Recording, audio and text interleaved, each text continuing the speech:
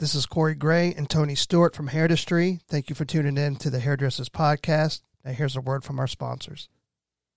Another day is here, and you're ready for it. What to wear? Check. Breakfast, lunch, and dinner? Check. Planning for what's next and how to save for it? That's where Bank of America can help. For your financial to-dos, Bank of America has experts ready to help get you closer to your goals. Get started at one of our local financial centers or 24/7 in our mobile banking app. Find a location near you at bankofamerica.com/talktous. What would you like the power to do? Mobile banking requires downloading the app and is only available for select devices. Message and data rates may apply. Bank of America N.A., member FDIC. Introducing Norm Self-Checkout for All. Do you often find yourself in a tizzy with a credit card reader?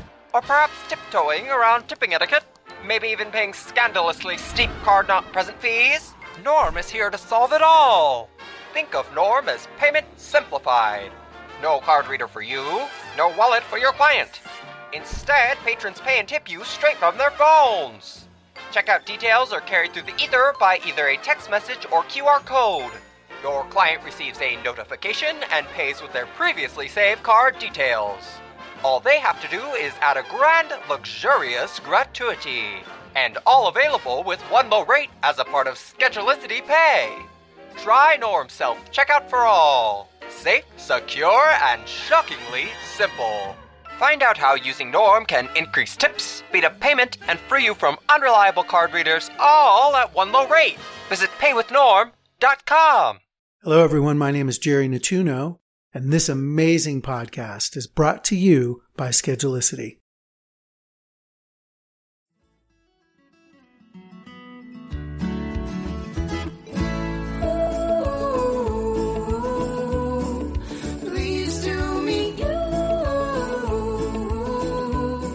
Hey, welcome to your day off. My name is Corey, and of course I'm sitting with my best friend, Tony. What's up, Tony? What's going on, brother? Excited about today, like we say every week, but, we have the greatest job in the world. We get to talk to really cool, smart people, so of course we're really excited about each day. Yeah, they're definitely a whole lot smarter than we are. Well, which, makes it easier to be excited about, Right, and, what's so cool about today is that we get to... we started a conversation and we ended up losing power. And so we had to reschedule this conversation. But so we were excited then. It allowed us to get even more excited now. Yeah. So, she's something special. Yeah. So our guest today is Carla Jones. I heard about Carla, not heard about, but I heard Carla on Clubhouse. And I was like, who is this dynamic woman? And we got to bring her on. I think I sent it to you, right? Like in Clubhouse, I go, you got to listen to Miss Carla. She's in our industry, but her journey to the industry was a little bit different than a lot of us. Yeah, and we've been following her ever since, and we've been, we were in all of her then. We're even in more of all today. So I can't wait to get into this conversation. And she has so much to offer our industry, and she is, like you said earlier, she is truly dynamic. Truly dynamic. And we already, before we even got on air, she gave us a great quote, and she said, the 11th commandment is be flexible. And I think she kind of cursed us a little bit by saying that because, this is like our third time trying to get her on the podcast. So, we're testing the 11th commandment about being flexible. So and hopefully today is the day. Hopefully today is the day, because I don't know how many starts we can have and how much we can talk about it. Shall we get in? We got time. So yeah, there's no doubt. We all have time. Let's get it. So, Miss Carla Jones, welcome to your day off. Well, thank you. I'm so excited to be here. Dude, we're so, like we said, we're excited to have you. We're finally, hopefully today is the day, at the end of the podcast. Charm, so we're going with that. That's it. Third time is the charm. That's exactly. I claimed it. I can see the sun, daylight. No, you're right. We're like, okay, Lord. Today. It's pretty here too, so we should be good. Yeah, we're cursing ourselves. He has a lot of trees, and so hopefully a tree doesn't fall. Yeah, right. Oh my goodness! Stop. So Carla, where are you from? Where are you now, and where'd you grow up? Okay, so very loaded question. So where I am from, multiple places. I was born. So the reason I have to say I was born, of course, we were all born, but I was born in Florida. From the story that my mother told me, about 3 months old, we moved to Columbus, Ohio. So I literally lived in Columbus, Ohio until I was 12. And then we moved back to Florida to my mom's hometown, which is Hawthorne, Florida, right outside of Gainesville. Everybody knows the Gators. You're in the swampland, okay? And so you're in the swamp. And I graduated from high school there, attended Florida A&M University, graduated from there, and left Florida in about 1985 with my first job at General Motors as a manufacturing supervisor, Plant 14 in Pontiac, Michigan. How did you get from Florida to Michigan? Like, was it just like a newspaper ad or how'd you get up there? No, believe it or not. So I'm putting this out to the universe, but Times Magazine even put it on their cover that Florida A&M Business School is one of the best business schools in the country. It basically, we're sort of even with Harvard. And one of the requirements for graduating was that we had to do 3 internships prior to graduation. And I initially got placed to go to New York with Chase Manhattan for my internships. And then last minute, it was changed and I was sent to Pontiac, Michigan to General Motors. And hold on. Was that a letdown? Like you're like, oh, I'm going to Big Town. I didn't know at the time. At first it was because I was a little confused. Like, well, why would they move me like from banking to manufacturing? So I think this was like a God moment, to be honest. Okay, not knowing. And so I'm like, okay, I'll roll with it because I didn't know one way or the other. So she was obeying the 11th commandment even then. Right. And my first assignment during that internship was in engineering. And even though I literally contemplated majoring in architecture, I moved to business. It was faster. I had a child at the time, so I wanted something that would get me out of school a little quicker, but still afford me the opportunity to have a good, career. And so it was a little boring for me. So I asked the next time if I got an opportunity to come back, could I try something different? I was set at a drawing board all day, and I actually made adjustments to future designs. Now, how did they know I could do that? I don't know.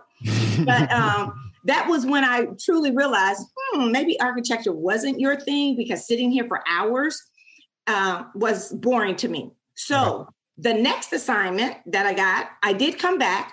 I literally was granted, not the first time. So the second time I came back during the summer, they asked me if I would like to try manufacturing. I was like, hey, as long as it doesn't stay still. And it didn't. And I fell in love with manufacturing. And I was assigned with a supervisor, and literally, 6 o'clock every morning or 5 o'clock, you're at the plant. You don't know when you're going to leave. Everything is just happening. You know what time you get there. And that's the only thing you know every day. You know what time you'll get there. You don't know what kind of day product's going to get there. You've got some type of dust in a mold that's causing dings in your metal, the whole 9 yards. And I just fell in love with it because there was no minute and no 2 days the same. It was a constant movement. And did Florida A&M find you these internships? Yes. Mm-hmm. Yeah. They have now this is really funny. We didn't go to school in jeans. Everybody knew you were in the School of Business and Industry because as a freshman, you got a dress code list. We wore suits to class. I wore suits for 4 years. My last semester was when I could wear jeans, a t-shirt, and look like any normal college student. But we literally had a dress code. We had cross pins. We had what color suits we had to wear, burgundy, blue, grays, pantyhose, your briefcase. That's how we went to school. That's how every day. So everybody knew you were in SBI. Wasn't no hiding, was there? There was no hiding. You were in School of Business and Industry. And so we also had once a week, it was like an orders club. And we had different executives that would come in once a week. And we had what they call forum. And forum was for every School of Business and Industry student. We would meet And it was like a panel discussion with those corporate leaders that came in that week.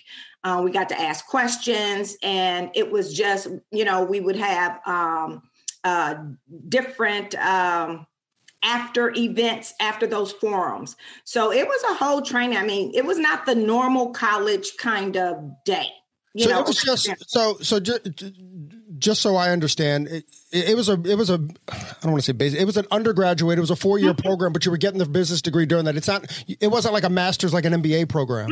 No, it was an undergraduate bachelor's degree program.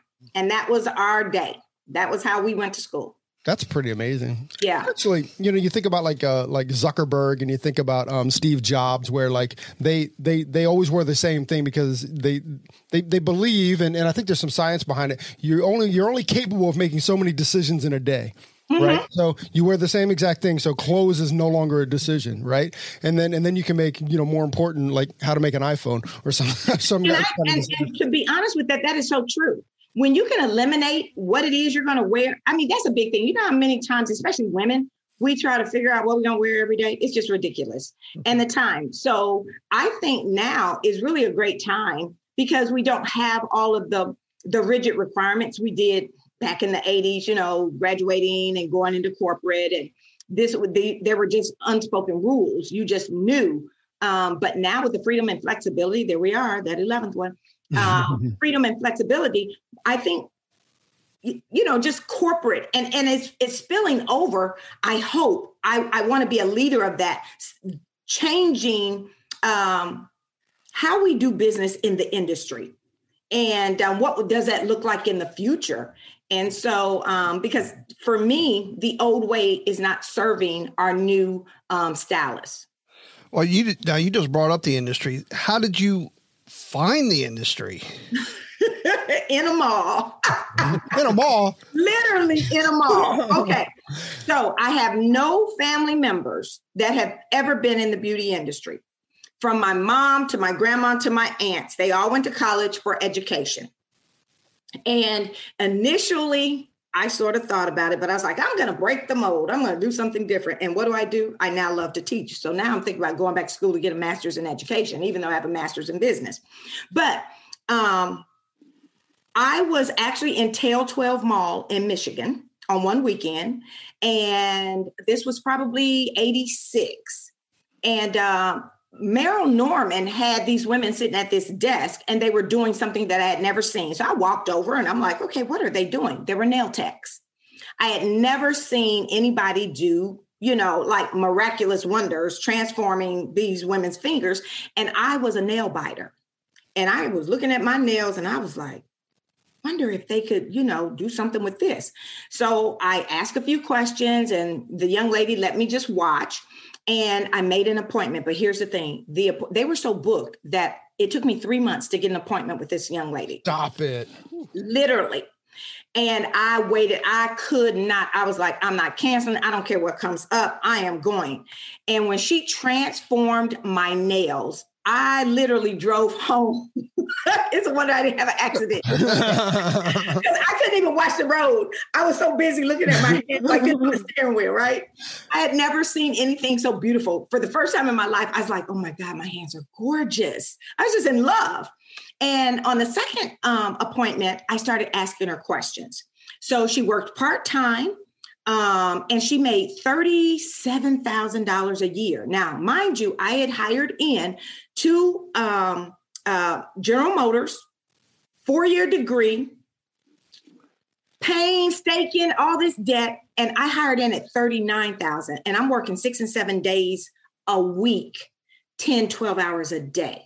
This woman is literally coming in at 4:00 and leaving at 9.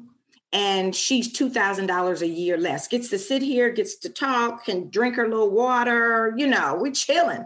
And that is literally how I think. And then I asked her, I said, so how long did it take you to go to school? And she said 240 hours. I looked at the clock and I said, like an hour on that clock? I said, like a clock hour, like 60 minutes. She said, yes. I said, like 8 weeks? And you're making $37,000? I was like, oh, no, something's wrong with this picture. And from that moment on, I knew it was a wrap for me. It was a wrap. I'm like, okay, I'm going to do that. My mother thought I had lost my mind, but I was serious. I didn't do it right away because, of course, I'm listening to my mom. There's no money in it. I don't even know why you're going to leave those places. Now, at the time when I made the decision, I had left General Motors and I was with Pfizer Pharmaceuticals. I was a pharmaceutical sales rep, still in Michigan. Actually, I left Michigan and went to Illinois. And in Illinois, I was still in manufacturing. And Illinois was not a licensed state at the time for nails. So I could just go to classes and, different trade shows. And that's what I did. And even my nail tech knew I had an interest. So she would tell me, well, you need to get the Nails magazine and Nails Pro and go to this show. And that's what I started doing. And when Illinois became licensed, I could have been grandfathered in, but I'm a person that believes if somebody requires a documentation or now it's a licensing, they have, requirements, there's a reason. And they must be teaching something that I'm not going to get on my own right away. So I chose to go to school. And when I went for an interview, and the gentleman, the owner, Mr. Les, found out my background, he recommended that I get a full cosmetology license. Now, mind you, I had long hair. I wore it in a ponytail all the time. I never had any interest in hair. Matter of fact, I hated doing my own. And I looked at him and I was like, I don't know about that. I mean, I don't really want to do no hair. And he said, but with your background, you would have options. And that's all he had to tell me. I said, options. So I could do more than this. He said, you could do so much more than this. I was like, okay, sign me up. I'll do that. Carla, I'm going to slow you down just a second. Okay. Because there's a big part of the picture that we're not talking about. Mm-hmm. And that is that, and you mentioned it when you were in college, but I kind of, all these decisions that you're making are easier when you're single and when you're just taking care of oneself. Yeah. But early on, you said when you were in college, you also, was it a daughter that you said? I have a son. At the time, I had a son. So once again, you're not making this decision for yourself. You also have a son that you have to take care of, both financially. So the risk is like, I don't know if that's squared or whatever, but the risk is much greater than, and your mom must have been, she must have thrown your son in your face too. Like, what's his name? Kenrick. I call him Ken. It's You're like, Ken, she must have been like, what are you going to do with Ken? Right. And actually that was the conversation for real. Now here's the mind blower. I got pregnant at 13. I delivered at 14. I literally was in the 9th grade. And my mind, because my mother asked that very same question, I don't even know how you're going to do it. How do you think you're going to take care of this child? And that was never a question. That was never anything I thought about. I never even thought about I couldn't take care of him. And here's the thing. Now, you can call it naive because I was 13, right? So I wasn't looking through the lens of experience that my mother knew in raising a child. The only experience I had was caring for my sister who was 7 years younger. All right. And so I was like, well, if I could take care of her, I'm sure I could take care of a baby, right? That belongs to me. That was my mindset. Like, you gave me her when she was a baby. I'm pretty experienced at that part. But she was thinking long-term finances, that kind of. My thought was, I'm smart. If I can stay in school, I can make a life for us. Now, I would be remiss to say that my mother was cool with this whole idea. My mother did everything she could for me not to keep that baby. Adoption, the whole 9 yards. But believe it or not, in the state of Florida allows any woman, young girl at the age of 12 to make a decision for herself. Mm-hmm. And that in regards to what she wants to do with the child. So when I was told that by a counselor, that was the end of the discussion. My mother couldn't say anything else to me about nothing. So literally, I knew enough. And here's the thing. My mother did not discover I was pregnant until I was 6.5 months pregnant. I was stealing. I will say this nationally now, okay? I was stealing books out of the library on babies. Wow. Yeah. When I realized that, oops, you might be pregnant, I started stealing books out the library because, of course, they didn't have those little things, you could just walk in and walk out. So I would take books, and I would take Dr. Spock books because he was one of the well-known child psychologists, see? And I knew that because my mother was in early childhood education, and we had a lot of Dr. Spock books in my house.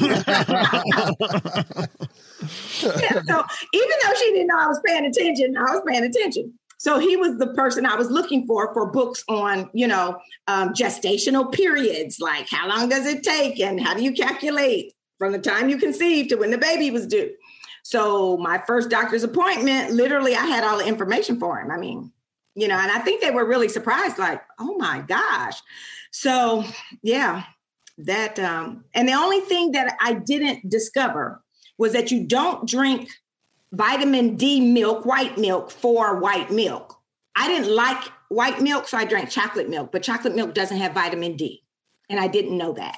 So I didn't get the right vitamin D up until that time.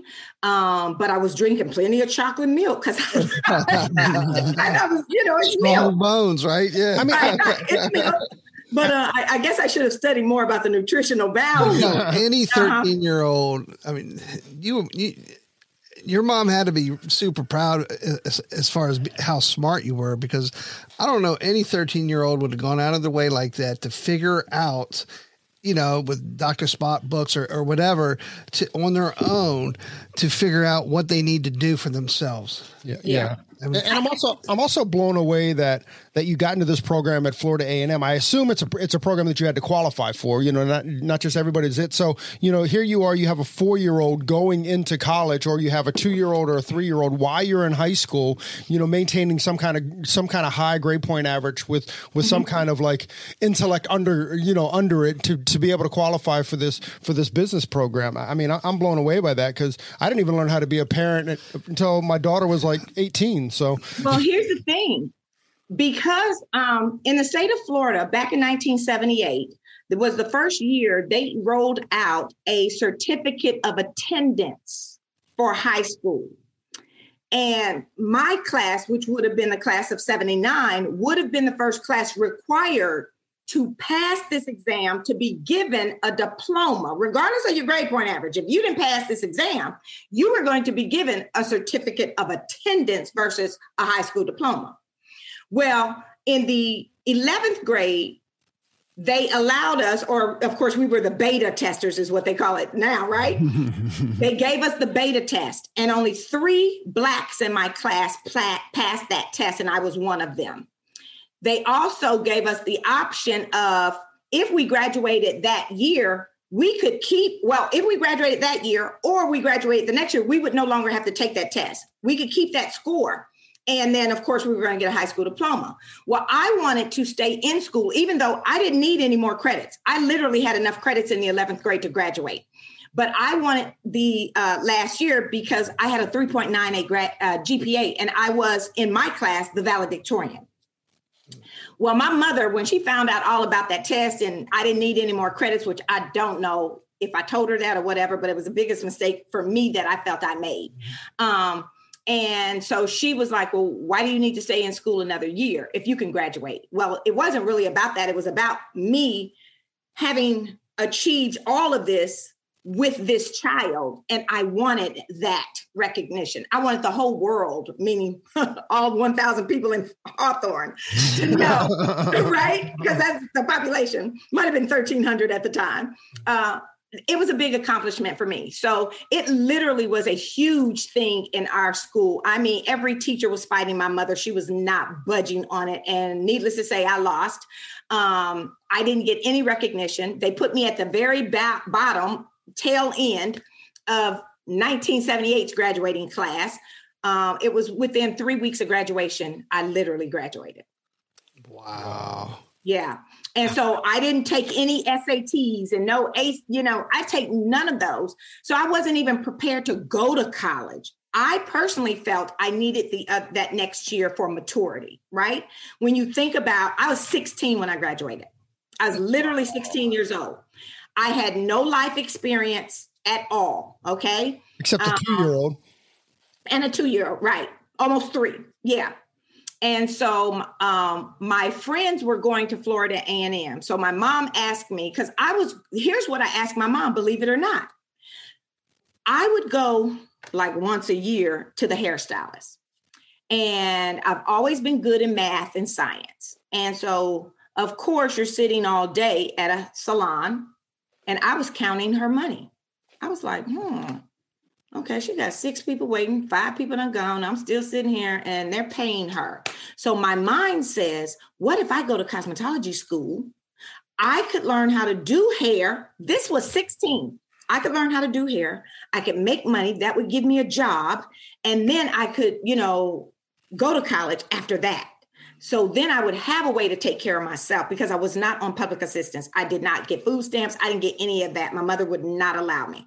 So I didn't get any of that. So when I asked her, could I go? She was like, no.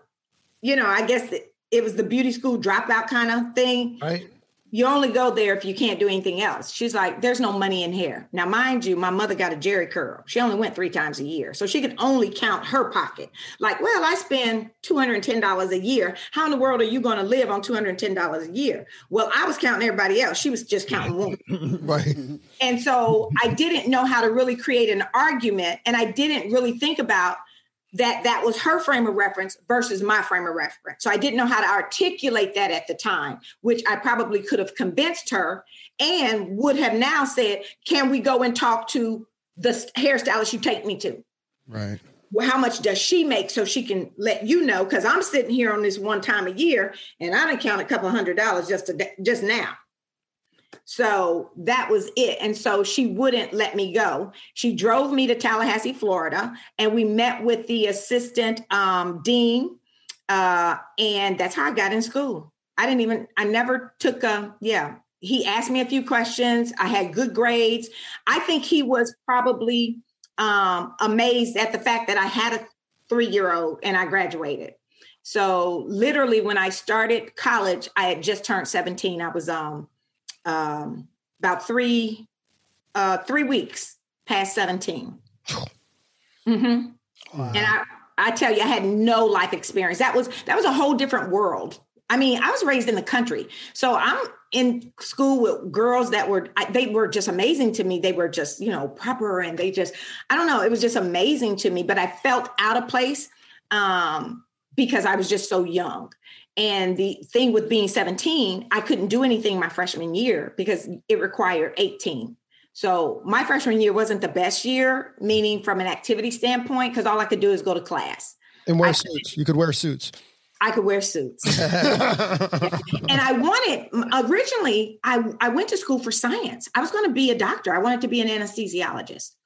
But again, those labs got me. You got to sit in labs 3 and 4 hours a day. I was like, oh, this is going to drive me nuts. I can't do that long. And I didn't. And then when I mapped it out, it was like 12 years. And I could not see sacrificing my son for 12 years, like having him go through this journey with me when I knew this right here in a separation. I just did not want that. I knew, I made a decision to keep this child. Then I need to do what's required to take care of him. So that's when I changed my major. I changed it initially from science I was going to major in biology. I went into computer science, and I had never owned a computer. And back then we had COBOL and Fortran, and they had ones and dots and zeros, and it didn't make sense to me. And I was like, okay, I'm sitting up 4 o'clock in the morning trying to find a period that caused 400 errors. This is crazy. And so I switched to business. Like, yeah, that's perfect. All in my first semester, right? Business, yeah. And so we'll fast forward all the way back to where you're talking to the nail tech options. Mm-hmm. Yeah, and he said, you're going to have options, and you're like, options, yeah. And so at that point, I knew I would be good. I mean, it was my thing is I'm going to be good at anything that I do. But nails was always a priority for me. That is what I absolutely love. And to this day, if I went back into industry, in a salon, I would do nails, and then I do lashes. I do nails and lashes. I love hair. I love cutting. That is my main thing. I love cutting. So if I could just cut hair and be done, I would do that. That's what I do. Yeah. And so, but I got in school and I did well. And I spent my entire time in school planning to open a business. So everything that I learned in school and all of our assignments was always, for me, centered around opening my business. I was 32. 8 years out of college. I had worked for 8 years. I was married. I had a 4-year-old. And the school I chose was 2 hours away. Oh. So I wasn't even staying at home. I literally rented a room from my sister's friend's aunt for $50 a week so I could go to this particular school. Wow. Yeah. That's crazy. I mean, you talk about putting like challenges in your way. Yeah. You know? Wow, that's crazy, man. And so at that time, my son was 16 when I decided this career change. And at 16, yes, we were having 16-year-old issues. Sure. And he was with my mom, and my mother would call, and I had just made a decision. You know, I had done well by him, and now it was his time to make choices, and he was making choices. And I am a big believer of you will live by the choices that you make.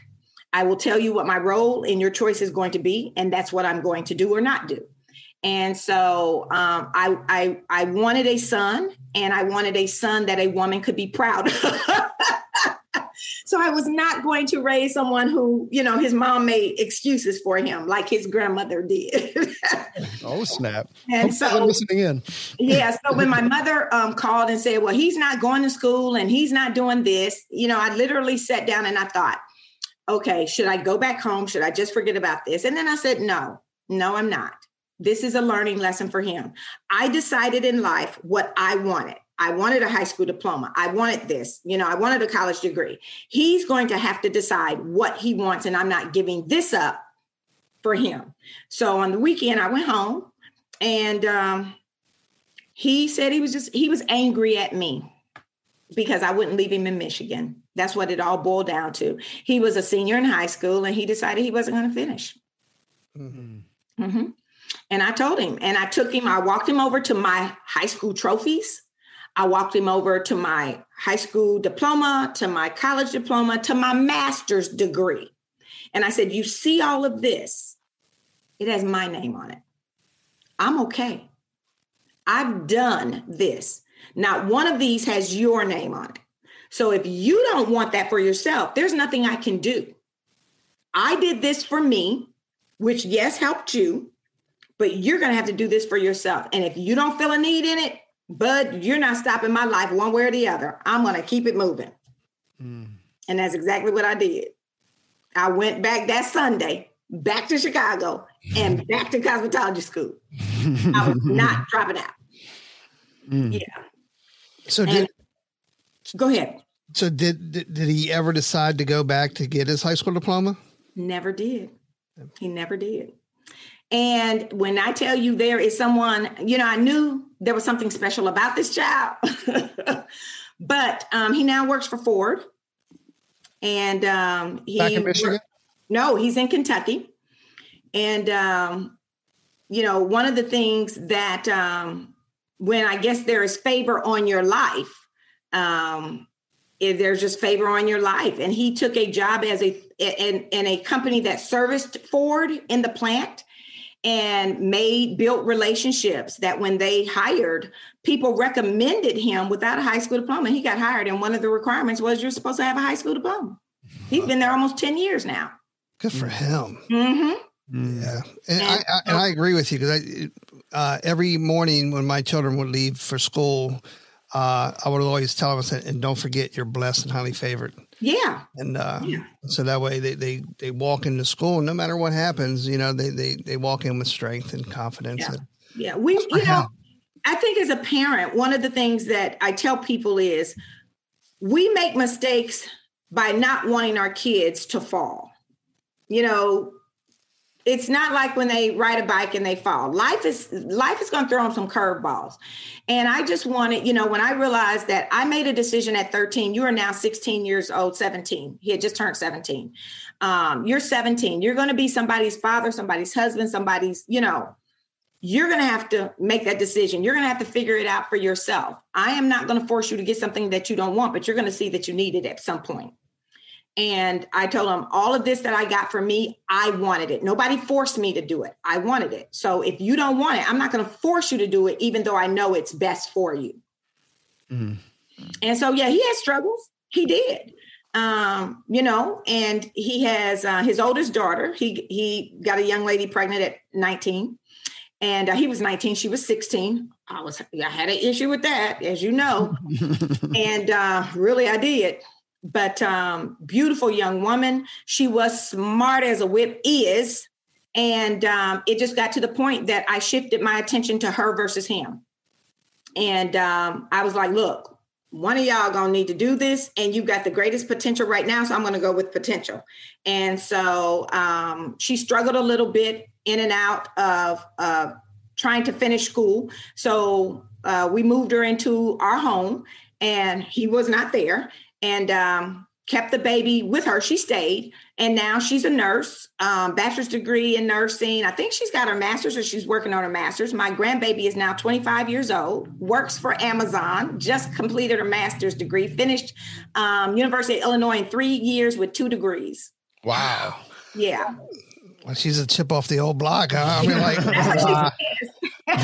that's pretty awesome. She actually looks just like I do. She is like, stop. Yes, she literally looks like me. And my daughter does not. I'm like, my daughter, is a good combination between me and her father.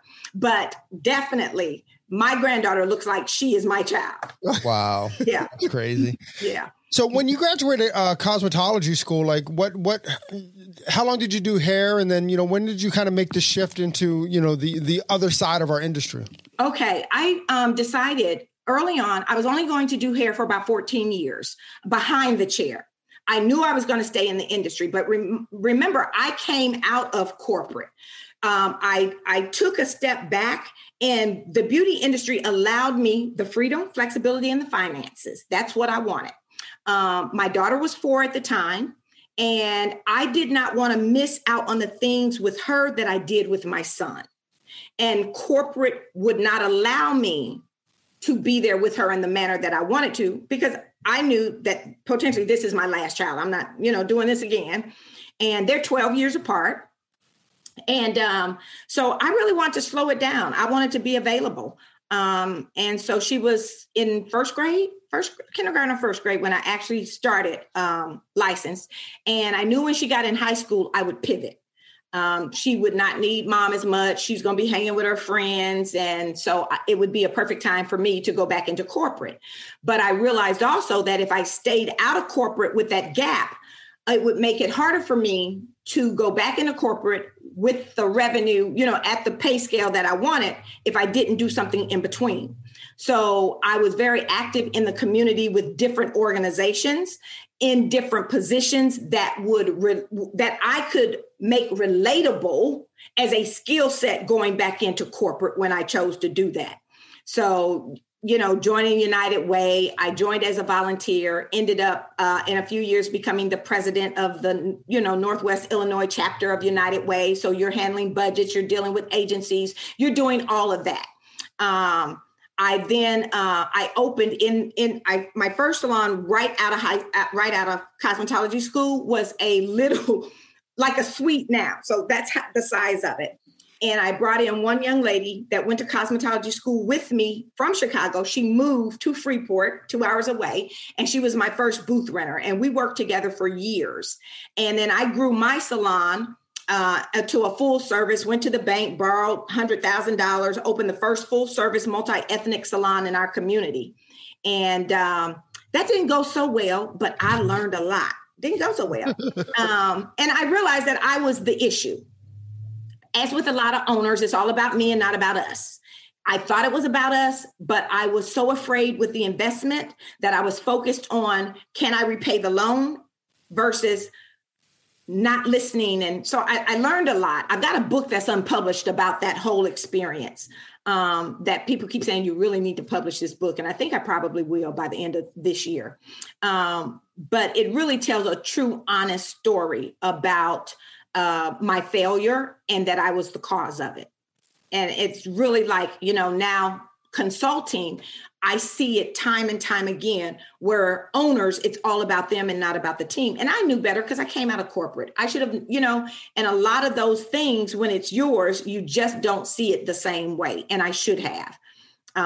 So yeah, that happened. It reminds me of Tony and I just finished reading a book called Extreme Ownership. It's written by Jocko Willink, who was a Navy SEAL, and he talks about in combat, where extreme ownership is so important. And then what he does is they end each chapter with how this applies, how this lesson applies to the corporate world. And, it doesn't matter if you're a suite owner like we are, or if you have a Forbes 500, these lessons are lessons of business, and it is. It's pretty interesting. And I also commend you too, because you were taking that extreme ownership. I was the problem. And that's kind of what the book is about. Like, no.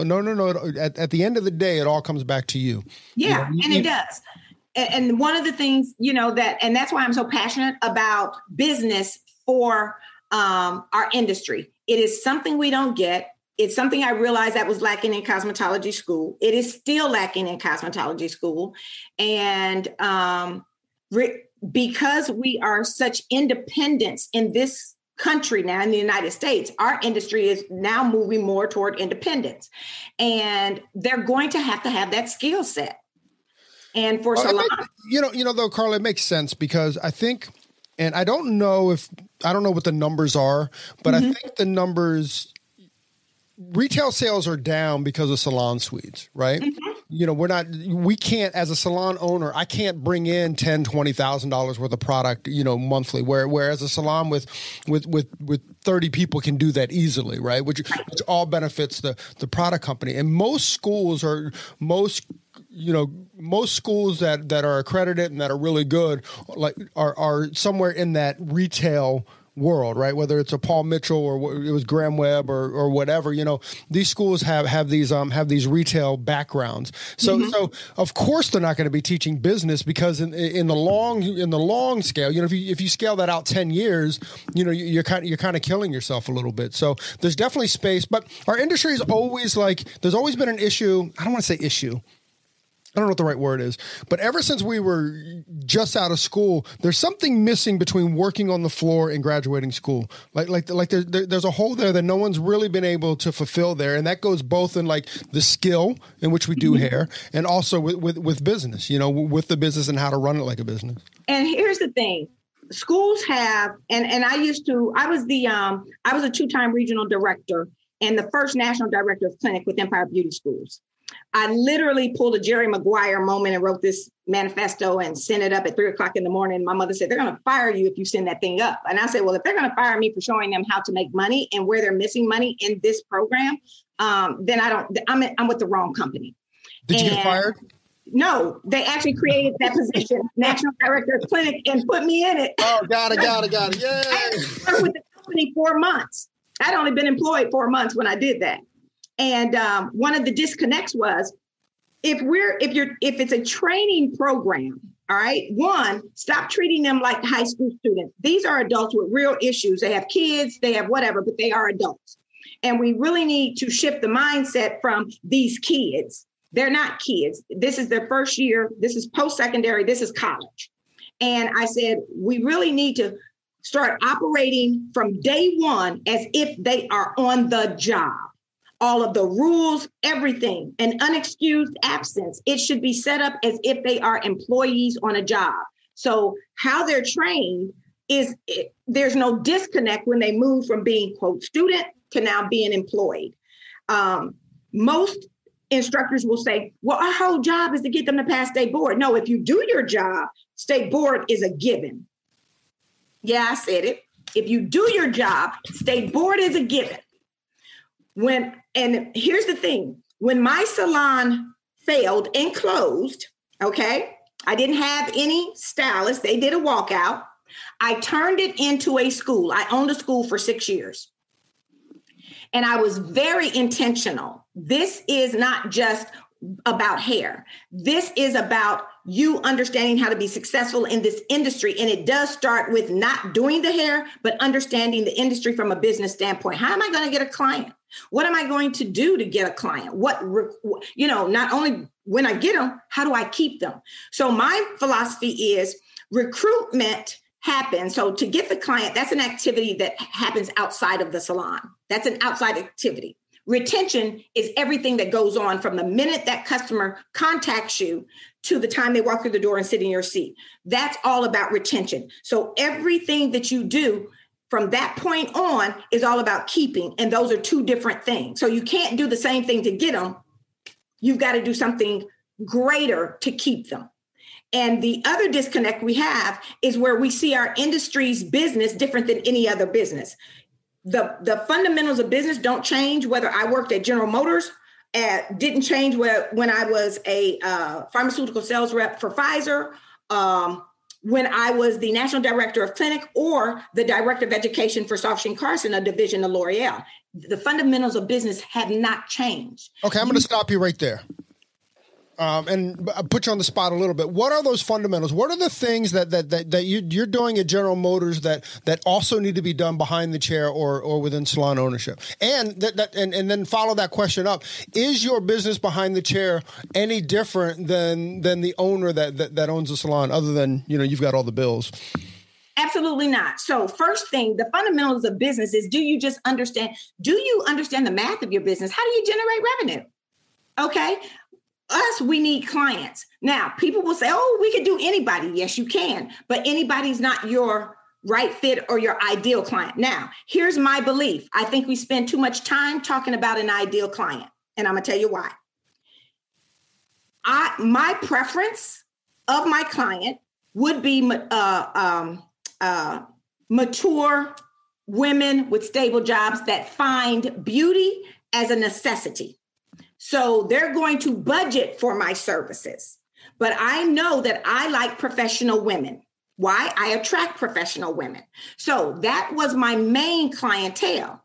But that didn't mean I didn't position myself to service anybody else. And I think we spend too much time in this industry teaching people about, you can only serve your ideal client. Well, honey, let me tell you, if you can serve 100% of your ideal client and be highly successful, every company would be doing that. Coca-Cola has a right fit client, but they also service other people who are part of the brand franchise. They will purchase Coke for whatever reason, but they're not classified as their ideal client, right? Or ideal core user. We've got to get out of that. So what I tell people is, you have 3 levels of customers. You've got your primary, you got your secondary, and you got tertiary. Tertiary are the people you want to get rid of that will just love you to death and they won't leave. Okay. They're the ones you don't want to do no more. But for some reason, there is something about you that they come, but they are the thorn in your side every time they do. The secondary people are the people that you like doing. They just don't come as often as you would like, right? And your primary customers, the one that you absolutely love, are the people that do exactly what you want, let you do what you want. Okay, because as stylists, it's all about us. Okay, unfortunately, it's like they let me do what I want. They don't give me pushback. And that's okay if they do, because they ought to be getting what they want, not about what you want to give them. And so the fundamentals is all about understanding, one, what are the metrics in your business? Key. One is retention, rebooking, the revenue generation. What's your goal? And I tell people really easy. I make it simple, like a formula. Your business is all about personal, business, and then total. So what are my personal needs? Financial. What are my business requirements? Financial. I add those two together, and then I get the total revenue needed. Most only operate business from the business need, and they totally forget to build in their personal needs. So when they're short at the end of the month, they can't figure out why. It's because you've missed a whole $3,000 of rent and daycare and car notes. You're only focused on what it takes you to operate. Okay, so that's brilliant. Yeah, and I want to break that. I want to break that way down. Okay. So I want to make $100,000 a year, right? Yeah. Like that's my so in your formula, that's the personal bit of it. It could be if you want, and that's the question. We are running out here telling stylists, be a 6-figure stylist. I say, is that 6-figure in revenue or 6-figure in profit? That's a difference. Okay. Right. Now, if you want to make $100,000 and be 6-figure, does it include your personal expense requirement? And what percentage of that 100,000 is that?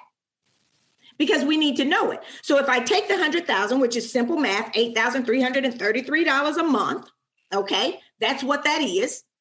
And if I take that, what percentage of that 8,333 has to go home? What percentage goes into me being able to operate my business? And then what last percentage is profit?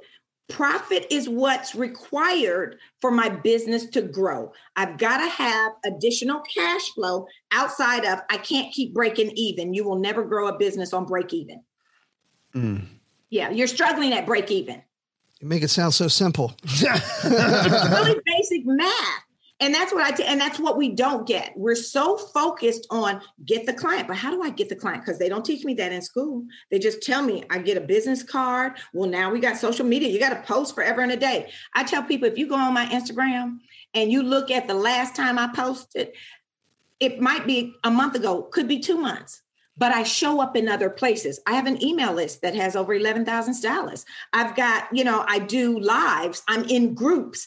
I choose to do stories. I like stories better. I don't do reels yet. But I am an advocate for looking at how to integrate those in your marketing plan and program. How do they fit? I'm also an advocate of, now that we have Clubhouse, let's throw Clubhouse in the mix. However, for stylists, are you going to seek customers or are you going to gain knowledge? What's your strategy in using that platform? Because, for stylists, it may not be the place to go find a client, but it is a place where in the right room, you can get very good information. So do you teach all this? Yes, I do teach that in my program. I have a program that's called My Beauty Biz Lab, and it is specifically designed for people who want to accelerate their pathway to profit behind the chair. The things that you learn, it's a 7-phase framework that I created because I went back into business.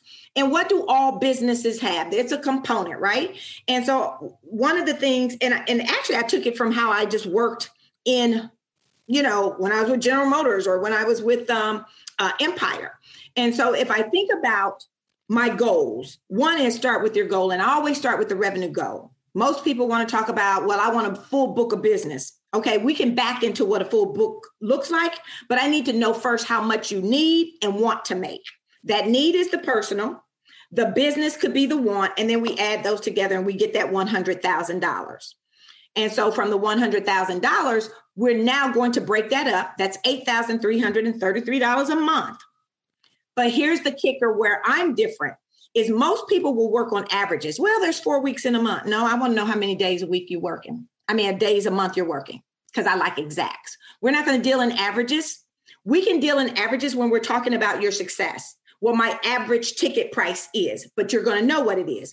All of these things. But I want to first really get you to understand why in different months, your money is not the same.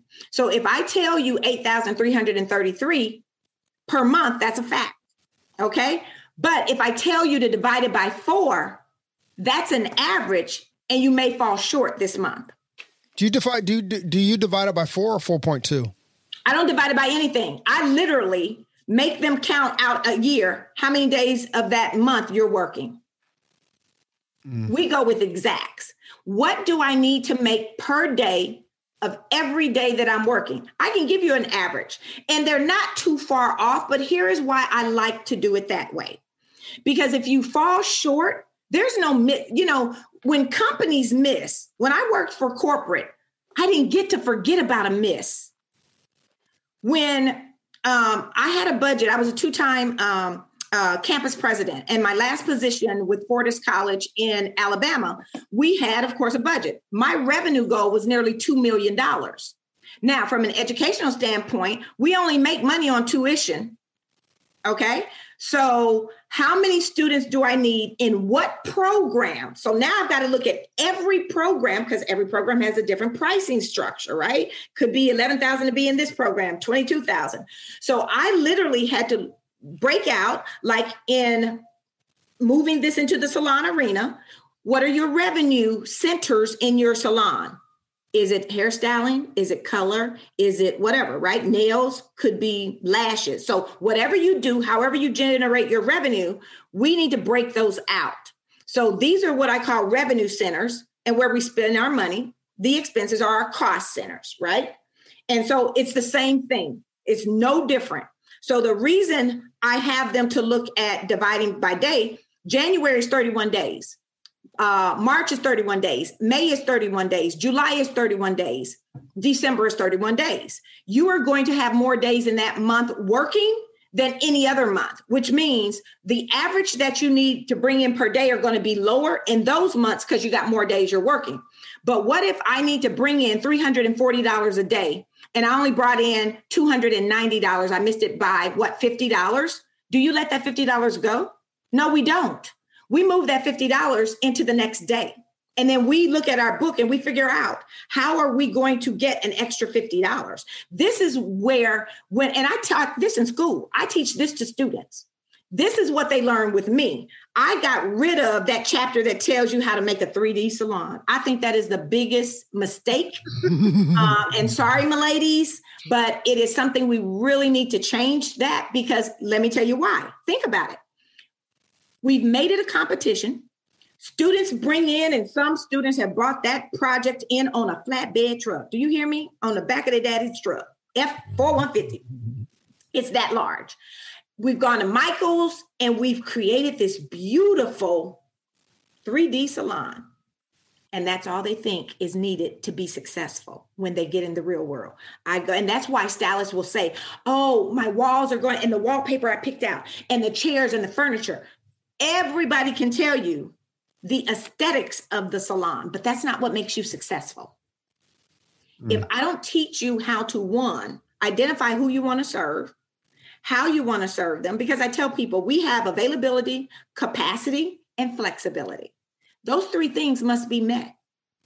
If you don't have the availability, you don't have the capacity to do what's required to get to the number that you desire, and you're not flexible enough, which means I only work 3 days a week and I work these hours, that may not happen unless you have the right price point. And those are the things I teach. I am not one of those people that just say, oh, well, you just do this and now you got it. Because here's what happens when I become cookie cutter. Their business isn't cookie cutter. I want to teach them how to pivot based on what's going on at any point in time in their business. That means I don't have your standard membership. And so we do business. And so My Beauty Biz Lab gives them the framework. And then I just launched a entry program into the membership because I decided I don't want to drop or drip content any longer. I want to work with CEOs. I want to work with presidents, meaning I want them to have that mindset. So I now launched a 1-day workshop that's called 1-12-6. It is 1 day, 6 hours, and we map out your 12-month plan, your profit plan. Boom. And once we map it out, and that includes your marketing strategy, I got a simple way to do that. And we just lay it out in this grid, because there's only five promotions a salon will ever run. You will either run a promotion for new clients, which I recommend you always have one for new clients. You can do it on Tuesdays and Wednesdays. That's when the special is. I don't care when you do it, just have one, okay? You should have a loyalty program, always, for customers who are your ride and dies. Celebrate them. You should have a retail promotion, an events promotion calendar, and a holiday promotion. That's the only thing. Everything we do in this industry falls in one of those 5 categories. I love it. It's like, it sounds so simple. It is. So now, if I take the grid, all I have to do is say in January, your new client, you're going to run a promotion for 12 months. Each month, I'm going to have a new client promotion. It could be the same one. Right. So I just have one. It's the same one. I do it the whole year. Now, based on the month, what other category am I going to check off that I am going to focus a promotion in? Now it's so simple. You know exactly, we've mapped it out. The work becomes what is that promotion? I know I want it's Mother's Day. I'm going to do a Mother's Day promotion. Okay, you have checked the events or the holidays. You've checked the holiday. And 90 days, we start planning our events 90 days in advance. And what I tell people is the reason your promotions aren't as successful is you don't have a service cycle time built in. Do you do or see all of your clients in 8 weeks, 6 weeks, 10 weeks, or 12 weeks? That's when you need to start your promotion planning. So your promotion needs to launch so that it can have time to inform your entire service cycle. That could be 8 weeks ahead. Well, hold on. So you're saying like, if I'm doing a Mother's Day thing, I want to start like 12 weeks out with it. So if I have a 12-week turnaround on my clients? Yes, I want to start promoting that we're going to have this promotion, because if you don't see those people, they've missed it. So you're promoting it, or you're actually having it? We're promoting it. So if I want to sell gift certificates, or I want to book appointments for spa day for my mom, I'm doing that in advance. I start promoting that this is what we're doing and you can buy now, or it's coming. Think about what they do in Christmas. They don't wait to Christmas. They start in September putting out Christmas stuff. Right. Okay. I know when our distributors come in, they come in and like, actually we're here real soon. They'll be coming in August talking about Christmas, you know? Exactly. We should be following the same retail strategies as a Walgreens, a Walmart, a Publix, the same thing, a Bed Bath & Beyond, Bath & Body Works. It's retail. The retail strategies are the same. We think because we're in the beauty industry, they should be different. Absolutely not. It's the same consumer who has the same buying behavior. Boom. Carla, speaking about retail, so when you go down to $8,333 a month equals $100,000 a year, is that just service dollars, or is that also you also have retail dollars into that? And then how do you, like, my expense for retail is much greater than my expense for even a highlight. So how does that break down within the business? Okay, so here's the thing. I created I'm a spreadsheet queen. So all of my members get spreadsheets, and I make this very simple because stylists aren't always the best mathematicians. And I understand that. So they don't need to be. So I have these custom made spreadsheets that have the formulas already built in, and they're locked, so they can't even damage it. And all they have to do in our planning, we have a planning grid. So this is where we map out that $100,000. And then what happens is once we go through that, is what are your revenue? So I want, let's just say 80% of my revenue in service dollars. All right. And then I want 20% in retail, or I might want 10% in retail and another 10% in gift certificates or something else I know I'm going to participate in. Then I have them at the bottom, of course, it's a P&L, profit and loss statement, a projected one.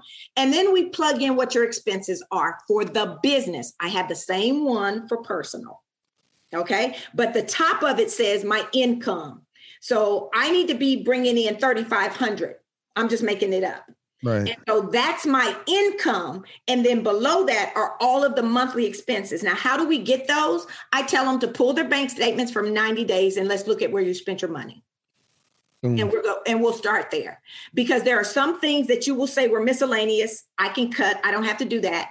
And then I'm more interested in the things that are required. And then we move down. Of course, we have the living expenses, the must-haves. Then we have the insurances and all of those, which are still must-haves. We have savings, and then miscellaneous is last. Miscellaneous is that discretionary money that we can control those. So Where are you choosing to put that money? I like savings and investing for, retirement. We're talking about that. But instead of Starbucks. And that's what I want them to see. I want them to see when we say we don't have money, we're spending it somewhere. And most stylists don't write it down. It's not in front of their face. When I can put in front of your face how much you're actually spending and why you don't have money to reinvest in your business, then the light bulb comes on and says, oh, shoot. Literally, guys, I now either make my own coffee or I go. The only time I buy Starbucks is when I'm traveling for business. That's the only time. I do not go to Starbucks here in Atlanta, Georgia, and sit unless I'm meeting someone there and we're having a business meeting or something. But I go to QT or Wawa or whatever, right? I'm going to get that $1.89 cup of coffee. I know, like Shell is $1 any size. All right. You get the extra large. As long as they have, the flavored coffee and my sweeteners or whatever, I am good. I can customize it. Why? Because I made a decision a long time ago that I didn't need $7 coffee 5 days a week. Right. I really just wanted the coffee flavored, and then I can now move that money. So I'm very intentional with it. I used to have a program called Live Debt Free by Design. And it was really birthed out of a very critical situation that I found myself in when my husband lost his job. $50,000, $50-something thousand, immediately gone. What are we going to do? We got a daughter in college, $1,000 a month. We got a mortgage, $2,200 a month. We got all these expenses, and now that's gone. Literally, in 20 years, we had been trying to just save and pay debt, as a couple. Never did it. But honey, when he lost their job and stuff got real, we literally in 18 months were out of debt. I didn't miss a beat. So Carla, I would love to do like a 20-minute podcast on just that, on how you guys did that. So I don't want to get into too much detail. No, I would love to book that in the future and do like a 20-minute one of like, how do you get out of debt? I love that idea. And I now built it into my Beauty Biz Lab, and it's called our Moolah Money Lab. Love it. Mm-hmm. That's what the podcast is called, the Moolah. I love it. Yeah, we'll get that on the book. Yeah, that comes with, my Beauty Biz Lab. Perfect. And actually, I've done different. I'm launching the 2.0 version. I've had this version for a year, and I'm the kind of person, I like to look at what's not there. I like to find the gaps. I've been very successful in looking in places where other people overlook. And so one of the things that I realize is we do have a lot of memberships out here, but they're singular memberships. So if a person wanted to get business, there's one for marketing and business. There's one for, let me help you with your social media and da-da-da. Well, by the time you add up all of these things, we're over $100, And so are we really helping stylists in that manner? And so my goal has always been to help volume. I want to help the masses at a very economical and affordable, forgettable price. So my Beauty Biz Lab was the venue or the forum that I launched last year, and we just had the business part of it. And then I thought about it, and it was $10 a month, and it's still $10 a month. And then I said, well, you know what? In working with the stylist, and each month we have they get content that's recorded, but I also do like a 4-hour end of the month training and live Q&A where they get to submit questions and we answer every question, no matter what. If we got to go to a spreadsheet to figure it out, we calculate and work through it. And I was like, you know what, with the questions that they're asking, I really need to look at a way that stylists can customize their own experience in their membership. So I want to make it affordable, but I also want to make it one place where they can it's not the end all and be all, which means they have the opportunity to take advanced classes, other places that are much more. But I decided to handpick what I'm calling lab leaders. And we're adding on to my Beauty Biz Lab is the business foundation that comes from that one-day workshop. So the 112-6 one-day workshop, they then sign up. And then what we do the entire year is we literally work on their business goals. What was that revenue goal? So when they mapped it out in 112-6, that is actually what my Beauty Biz Lab now is about. Not about dripping content. It is about every week we're meeting and planning. Did you hit that goal? What did you were lacking on? And what's the new strategy? How do we shift or pivot? Because we don't miss money. If we miss money and don't make it up, we don't make the 100,000. We might get to 82,000. We might get to 76,000. So I figured that it was better for me to support them in that than to give them, how to take a picture with your phone. Okay, we can add that in. So how can our listeners find you then? Okay, so on all social media platforms, they can find me. My username is @IamCarlaJones. That's Twitter, Clubhouse, Instagram, Facebook. Of course, I have Salon Solutions Group on Facebook as well. And if they are interested in information on my Beauty Biz Lab, they can just click the link in my bio on Instagram and sign up for the wait list. And so now my Beauty Biz Lab, we're relaunching in July. It's going to have 4 labs in my Beauty Biz Lab that come complimentary with the $10 a month. So they'll have the social lab. So each month I will pay a graphic designer to create templates for them for social media. So There'll be story templates. So they'll get that. They don't have to pay extra for it. We have Moolah Money Lab because I want to teach them about how to manage their money, right? This is not about credit repair. This is not about any of that. This is all about how do I manage money and become a better steward of that in Moolah Money Lab. And then I also have Tech Lab. So Tech Lab is all about new resources that are available to them in terms of, is it a new platform for email marketing? Is it a, platform for graphic design, whatever. So they'll know what's latest from free version to investment at some level. And then the other labs, now that's all for $10. And then where they get to customize their experiences, I decided to add additional labs. So you have the Barber Lab, the Derma Lab, that's for estheticians. You've got the Texture Lab, the Nail Lab, and the Cut and Color Lab, Wealth Lab, and Legal Lab. The Legal Lab is being hosted by my stepdaughter, who is a lawyer. And I believe, honey, we're not lawyers, so I'm bringing a lawyer in. And so in the Legal Lab, each one of those outside labs are $9.99 in addition a month. So they get to pick. I want Legal Lab. I want Wealth Lab. Who's a licensed financial planner. And so $9.99 a month. So I want wealth building the whole 9 yards. So now the stylist can customize their lab in Cut and Color Lab, as opposed to spending $200. I've found Georgia Reed. Georgia Reed is going to be joining me as the person who is going to spearhead the Cut and Color Lab. So each month they get a new technique, they get theory, they get the whole 9 yards. So I believe in foundation first, then the technique. Once you understand how the foundation was built, now you can make decisions on how you move from there based on what the customer wants. Boom. I love it. Dude, it's pretty. I can't believe that you get all that for like $9 a month either. Yeah. Yeah. And then you have the add-ons there, but the base that's incredible. Yeah. Miss Carla Jones, we did it. That's what happens when you got a brilliant mind. That's it, right? Exactly. You can make it happen like that. Yeah, exactly. We love you. Love you, Carla, man. Thank you, man. Thanks for hanging out with us. And yeah, let's get that on the book. But for right now, thank you very much for hanging out with us, and thank you very much for joining us on your day off. Well, thank you. Okay, guys.